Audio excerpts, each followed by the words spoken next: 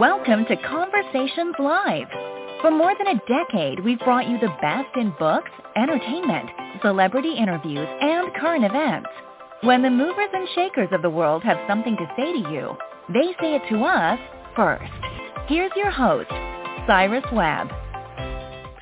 Welcome back, everyone, to Conversations Live. I'm your host, Cyrus Webb. Glad you all could join us once again. But for our radio audience here in Mississippi at WYAD 94.1 FM and WYADonline.com, we're glad that you all could be with us. Also tuning in to our online affiliates around the world, we're glad that you all could be with us as well. As you guys know, we're recognizing October for National Book Month. Our next guest is someone who's been able to use books not only to educate, but also to get us to thinking about things a little bit differently. We're excited to welcome Phil Allen Jr. to our program. His newest book is called The Prophetic Lens, The Camera and Black Moral Agency, from MLK to Darnella Frazier. I want to talk to Phil not only about the writing of this book, but also what it's been like for him to look at history, to look at the role of film. I know these days all of us know about what can be captured on dash cam video, but also on our cell phones. We'll talk to him about what it was like for him to look at the different examples, but also the lessons, I think, for all of us as well. If you guys are just now finding out about Phil's new book, we'll let you know how to get your own copy of it. Phil, welcome to the program. Thank you, Cyrus. Thanks for having me. Well, glad to do it. And again, congratulations on the book. I was really excited about this book when our friends at Gilly Under Public Relations pitched it to me. And I don't think I've read a book quite like this before, Phil, where it really does show the examples of how things are looked at differently when they are captured on video, and even some great movie references you use in the book as well. We're going to get into that. I want to talk about this journey for you, though, Phil. What has it been like for you to see the early response to the book? Oh man, it's been great. It's been great. It's got a tremendous response from those who've read it, who I've engaged with other interviews. I did not plan years ago to be an author. This was not part of my plans. So this journey has been very encouraging for me. It's been very empowering for me, and it's kind of solidified for me that I do have a voice in this realm of writing and teaching and using it as a part of my platform. Right. And part of your platform, I noticed, Phil, when I was prepping for this segment, has to do with race, with equality or the lack thereof, but also, I think, encouraging dialogue, right? I mean, what was that like for you? What was that mantle like for you to take up? Yeah, it's been challenging. It's been both challenging and rewarding. I'll say that, because on the one hand, I'm in my doctoral studies, my research, my passion. I'm immersed in the conversation around race, racism, white supremacy, anti-black racism. I'm immersed in that. So to read the statistics, the data, the accounts throughout history, recalling my own personal experiences, my family's experiences, which I kind of document in my previous book, my first book, Open Wounds, and my documentary short film. So it's been a bit challenging in that sense. But as you said about the dialogue, I'm seeing that it sparks conversation. It challenges some people and invites others to engage in dialogue that they've never had before. So it's been both challenging and encouraging at the same time. And I cling to the encouragement. I cling to conversations like this, opportunities like this, because engaging in the subject matter can be so challenging. Well, let me just say this too, Phil, and you and I have not talked about this previously, but what I thought was interesting that I did not expect also in this book, well, a couple of things. I should have thought when I read the title, The Prophetic Lens, I should have thought that there would be a dialogue in some form or fashion about the Bible, about faith, some of the themes that are in the Bible, which we do find in the book. I did not expect to find out more about you. You mentioned in your previous work, but in this book, you also take us through some of your own experiences. Did you plan on doing that when you first were writing The Prophetic Lens, or did it just seem almost like a natural connection to kind of talk about some of your own experiences as you were having this conversation about race, racism, and the way things are looked at through different lenses? Yeah, it was planned. It was I didn't know how much I would share, because again, in my first book, that was the story was about my family and my experience, my dad, my grandmother, and my grandfather's murder in 1953, and I didn't want to repeat that. I didn't want it to be the same type of book, but I knew I couldn't separate myself, my experiences from this one either. There were times when I wished there were cameras around, either someone having a camera or a surveillance camera somewhere to document some of my personal experiences. But also, I talk about in one chapter about the media and the image of seeing black men in Charleston, South Carolina. I'm from Georgetown, South Carolina. We're just north of Charleston. And when I was a kid, all we saw were images of black men on the news who were criminals, who were committing crimes or alleged to have committed crimes. And when that is repeated and is shown night in, night out, and as a kid, I'm internalizing that. And so I was a bit afraid of black men, specifically in Charleston. I did not want to go to Charleston until I got to high school and I started playing sports, and I started, obviously interacting with some of these guys, playing against them, even having some friends from Charleston. And then that dissipated. But growing up, that image, so I had to share that as well. So it was planned. That's part of who I am, whether I'm preaching, whether I'm doing spoken word poetry. I'm usually bringing my story to be a part of the broader narrative.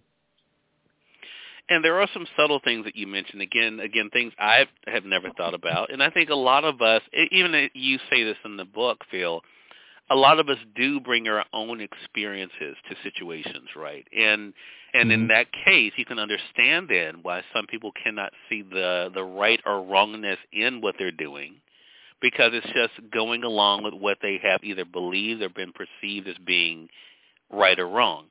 And you give the example in the book of the difference in how Superman is looked at versus how The Birth of a Nation kind of looks at things. And you talk about that whole idea of we become more accepting of an idea of basically a white man saving the world, more so than someone of darker skin being seen as the hero. Talk to us about that, because I thought that was an interesting point in the book and how it impacted you as you talk about there. What was that like for you to kind of analyze?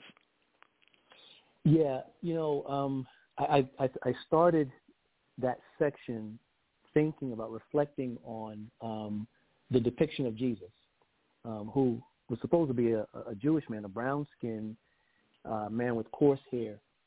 But we historically, we in this country, we've seen Jesus as presented as white, as European. And then I started to reflect on how often is that imagery given to us. We're conditioned to see white male, tall, muscular even. We're conditioned to see that as the savior, the Messiah figure. Even in our comic book characters, cartoons, movies. I mean, we're bombarded with it. If you pause and we look around, we're bombarded with that. And then on the flip side, black or even indigenous and Latino, Muslim, what have you, brown-skinned people, darker-skinned people are depicted in a negative light. Now, my research, this is not an American, this is not unique to just America. We can trace this back to antiquity. The imagery of Ethiopian, Africans, in the writings of Aristotle and those Greek and Roman thinkers, as well as early church fathers, that imagery of black and white being good, benevolent, savior, pure, righteous, and black or darker skin being associated with criminality, evil, bad. And I think what's happening is we're being conditioned, and we've accepted it for so long. I do think now, though, there's a strong pushback. There's more consciousness about that, and people are understanding the effects that it's had on our society, on our culture. Yeah. You go on to say, Phil, in that chapter, Unfiltered Lies, I want to actually read this because I thought that was interesting on page 79 for those who have the hardcover edition of the book. What are the implications on race and racial justice when the camera is in the hands of white Americans who hold to whiteness, white supremacy, knowingly or unknowingly, and white sovereignty? In these hands, the camera lens predictably captures perspectives that underscore racial biases and stereotypes that depict African Americans according to a white worldview. They also reinforce white body supremacy. For example, consider that most major films that are nominated for mainstream awards, white bodies are positioned as the lead characters, surrounded by token bodies of color. And I think when I got to that, I thought, you know what, that's what we see so much, which is why you see normally it is black actors are normally given the supporting actor award, right? More so than the leading actor award. And I thought this was a very interesting conversation. So you mentioned the chorus preaching, and I mentioned, too, the biblical references in the book. Talk to us about how people are responding to that, because normally what we hear, the things you don't talk about are religion and politics. So you kind of address all of that, including racism and this whole idea in this book. What is that part, the biblical component of this, Phil? What has that been like for people to kind of think about? Well, the book is still new, still fresh, so I'm still kind of anticipating that response. It's been out for about just under a month. But I can say that my posts, my other writings, it depends on where people are on the spectrum. If they are more left-leaning, middle to left-leaning, they're receptive. They're open. They're often in agreement. If they are, when I bring in the theological aspect of it, when I bring in that biblical perspective, they see it, they get it, they make the connections. But if they're more right-leaning, further right-leaning, and they're very rigid in their understanding of the gospel, very legalistic, very literal in their understanding, there tends to be a lot of resistance. I've been encouraged, though. There are more people that are in the middle. They may not do it publicly, but they will text or email or message me in some way, asking a question or wanting to talk more, wanting to dialogue more. So I've been having this conversation for probably close to 10 years and seeing that dynamic where those in the church that are middle to left-leaning are receptive and in agreement. They get it. They see the connections. Those who are more rigid and on the right, they're resistant because now it forces you to have to rethink everything that you've learned. If the gospel is not just an individual, personal message, then what have I been taught all this time? What's really true here? If now the gospel means justice, the gospel now involves the community. It involves all this other stuff that's just uncomfortable. It's disorienting. But again, for me, I want to have those conversations. I think those conversations are necessary. I think that challenge is necessary. That disorientation is necessary. And I think that's why books like this are definitely important. I want to say for those who are just tuning in, though, either on the radio side or online, you're listening to Conversations Live. We're excited to welcome Phil Allen Jr. to our program today. Phil's the author of the new book, The Prophetic Lens, The Camera and Black Moral Agency from MLK to Darnella Frazier. There are so many great examples in the book you're able to use of things that have been captured on film or through using a phone even these days. Phil, you mentioned, of course, a few times about George Floyd. I mean, everyone knows about how horrific that was, what was done, but also to be able to see it. And then so many other examples like Eric Garner you mentioned. To go back to movies, though, an interesting one, and I have to say, my friends talk about it all the time about pulling my black card, Phil, but I have not seen Do the Right Thing. However, I thought you made me more interested, though, by talking about what happened and Do the Right Thing and the idea of art imitating life or life imitating art. So I'm not going to pretend like I know exactly what happened in the film, but you mentioned that for a reason. So I just want to talk about what that's been like for you to have people like Spike Lee, who you definitely talk about the respect you have of him in the book. What was it like for you to kind of look at movies like that and then think about what's happening from 2022 up until today? Yeah, you said life, art imitating life, and life imitating art. That movie is kind of sandwiched in between. It's relevant. Both sides of that quote is relevant. So the scene that stands out the most, those who've watched the movie, is when Radio Raheem is put in a chokehold at the end near the end of the film. He's placed in a chokehold by this apparently racist police officer, and the officer wouldn't let him go. He just kept choking. You could see the almost anger in this man's face as he choked Radio Raheem. Now, I want you to imagine Eric Garner's scene. That's similar to what was happening in Do the Right Thing. Gotcha. So, life was imitating art when it came to Eric Garner and George Floyd. But that scene was also depicting a real-life situation that happened a few years earlier in Brooklyn. I forgot the young man's name, but that was art imitating life. So it actually happened.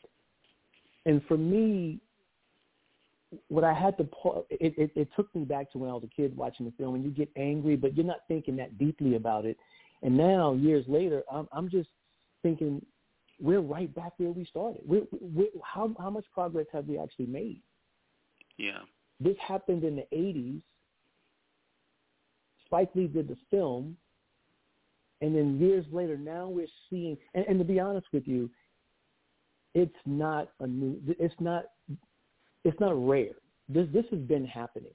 It's just that now we have the camera more often than not to capture these incidents, these murders, this brutality. But it made me sit back as I was writing that chapter. It made me I had to pause in that chapter. And where are we? Yeah. Not only is it still happening, but it's still being justified. Right. So I have to ask you this. I'm from Mississippi. We're on the radio here in Mississippi now, Phil, where I've spent most of my life, and I've lived in other places, but Mississippi is where I've spent the majority of my life, and glad to be back here. But I have to say, a lot of experiences have not been mine, even being from here. Like, there are certain things I've never experienced, like I'm 47 years old, never being pulled over by the cop or fallen in a store, made to feel. Now, people have said here, and I hear it a lot, well, it's because people know you. I've been doing the show now for 19 years, so, there's that, of course, I think. But I'm a person who's optimistic, though, Phil. I see the injustices. I hear about what we've gone through here in this state with the water crisis and and of course what's being said about race being at the heart of that issue being the way it is. But I'm a person who still, looks at the glass as being half full and think people will continue to stand up, as we've seen in cases like you outlined in the book. I want to ask you this, though. What keeps you optimistic? Even though you ask those questions about, where are we and have we made progress? I don't get pessimism from the prophetic lens. So I want to ask you, what is it that helps you to not give in to pessimism? Great question. I'm hopeful. I use the word hopeful, and for two reasons. One, because I'm afraid of who I'll become if I'm not. If I lose hope, I'm afraid of who I'll become. But I'm hopeful because, especially this generation, what I see in those who are doing the work, there are a lot of people doing the work. There are a lot of people, black folks, there are a lot of people who are white, Asian, Latino, Latinx, across the board, indigenous. They're doing the work. That's what gives me hope. Now, what drives me are my ancestors. How dare I not do the work or be a part of the work when they sacrificed so much for us to be here. And so that kind of keeps me hopeful, even though I get discouraged often. I think about Hagar Tuma, a mulatto slave, 6 times my great-grandmother. That's what drives me. My grandfather who was killed, my great-grandfather who was killed by racism. I can't let their deaths be in vain. But also my nieces and my godson. I hope that they have different conversations when they're my age, when they're in their 20s and 30s. So those are the things that drive me more so than being optimistic. I don't believe that we'll ever, in my lifetime, rid ourselves of the problem of structural systemic racism. I think there may be a little less bigotry preconfigured to perpetuate disparities, inequities in our country along racial lines.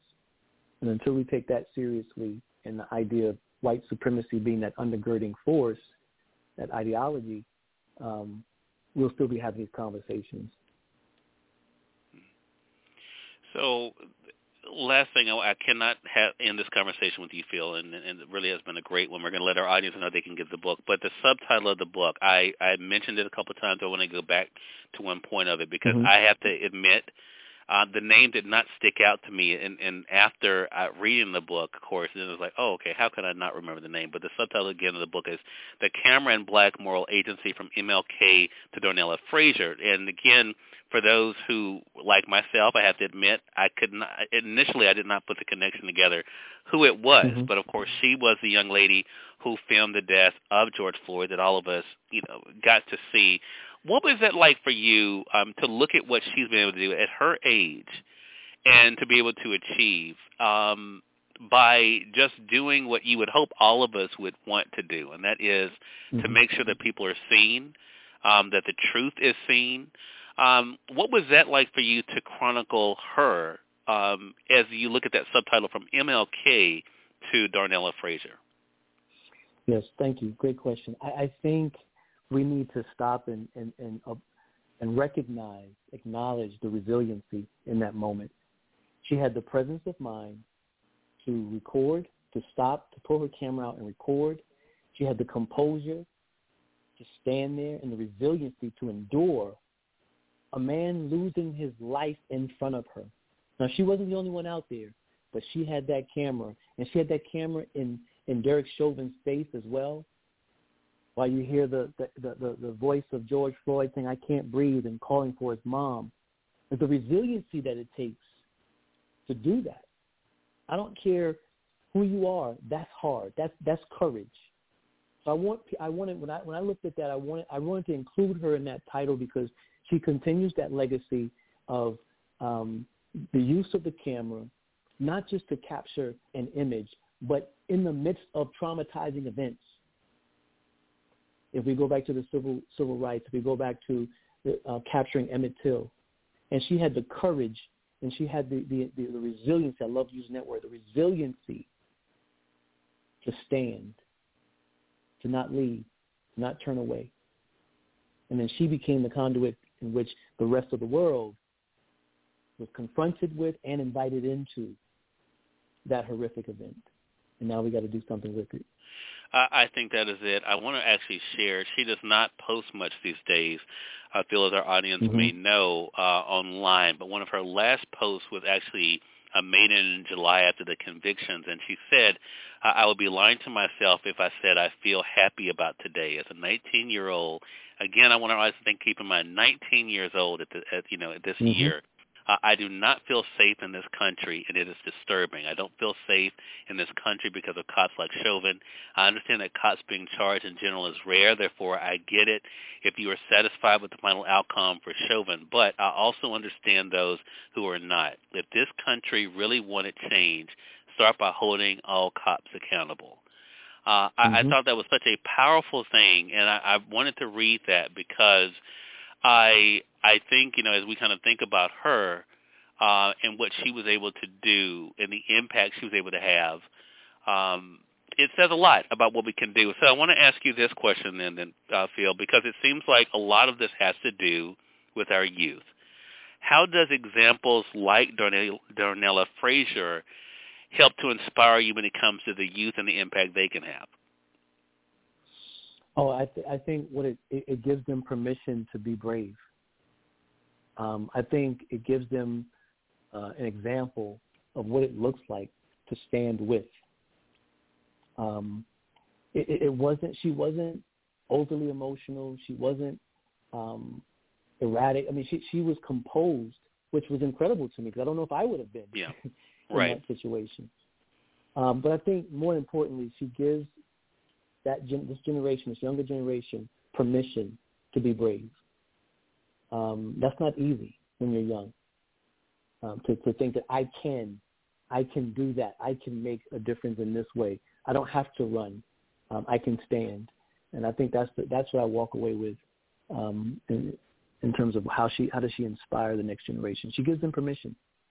Yeah, you don't have to turn and leave. You can be present because solidarity starts with presence. Change starts with presence. It's a great reminder. Again, everyone, Phil Allen Jr. has been our guest. Great conversation with you, Phil. Again, the book is for Prophetic Lens, The Camera and Black Moral Agency, from MLK to Darnella Frazier. It's available through our friends at Amazon.com or through your favorite local bookstore. If they don't have it, I know they'd be more than happy to order it for you. It's published by Fortress Press. You also can follow them online. Phil, how can our audience stay connected with you? Easy. On Instagram, I spend most of my time on Instagram and Facebook. Instagram, Phil Allen Jr. IG. Facebook, Phil Allen Jr. Twitter is Phil Allen Jr. And my website is www.philallenjr.com. So everything Phil Allen Jr. pretty much. Okay. Yeah, you made it easy for us. Appreciate that. Well, Phil, man, congratulations to you again. Really glad we had a chance to speak and looking forward to our next chat together. Thank you so much, Cyrus. I appreciate this. I enjoyed it. Hey, same here, and we thank your audience for tuning in to another great segment of Conversations Live. Until next time, I'm your host, Cyrus Webb, saying as always, enjoy your day, enjoy your life, enjoy your world. Thank you all for choosing Conversations Live, and let's go make today amazing. Take care.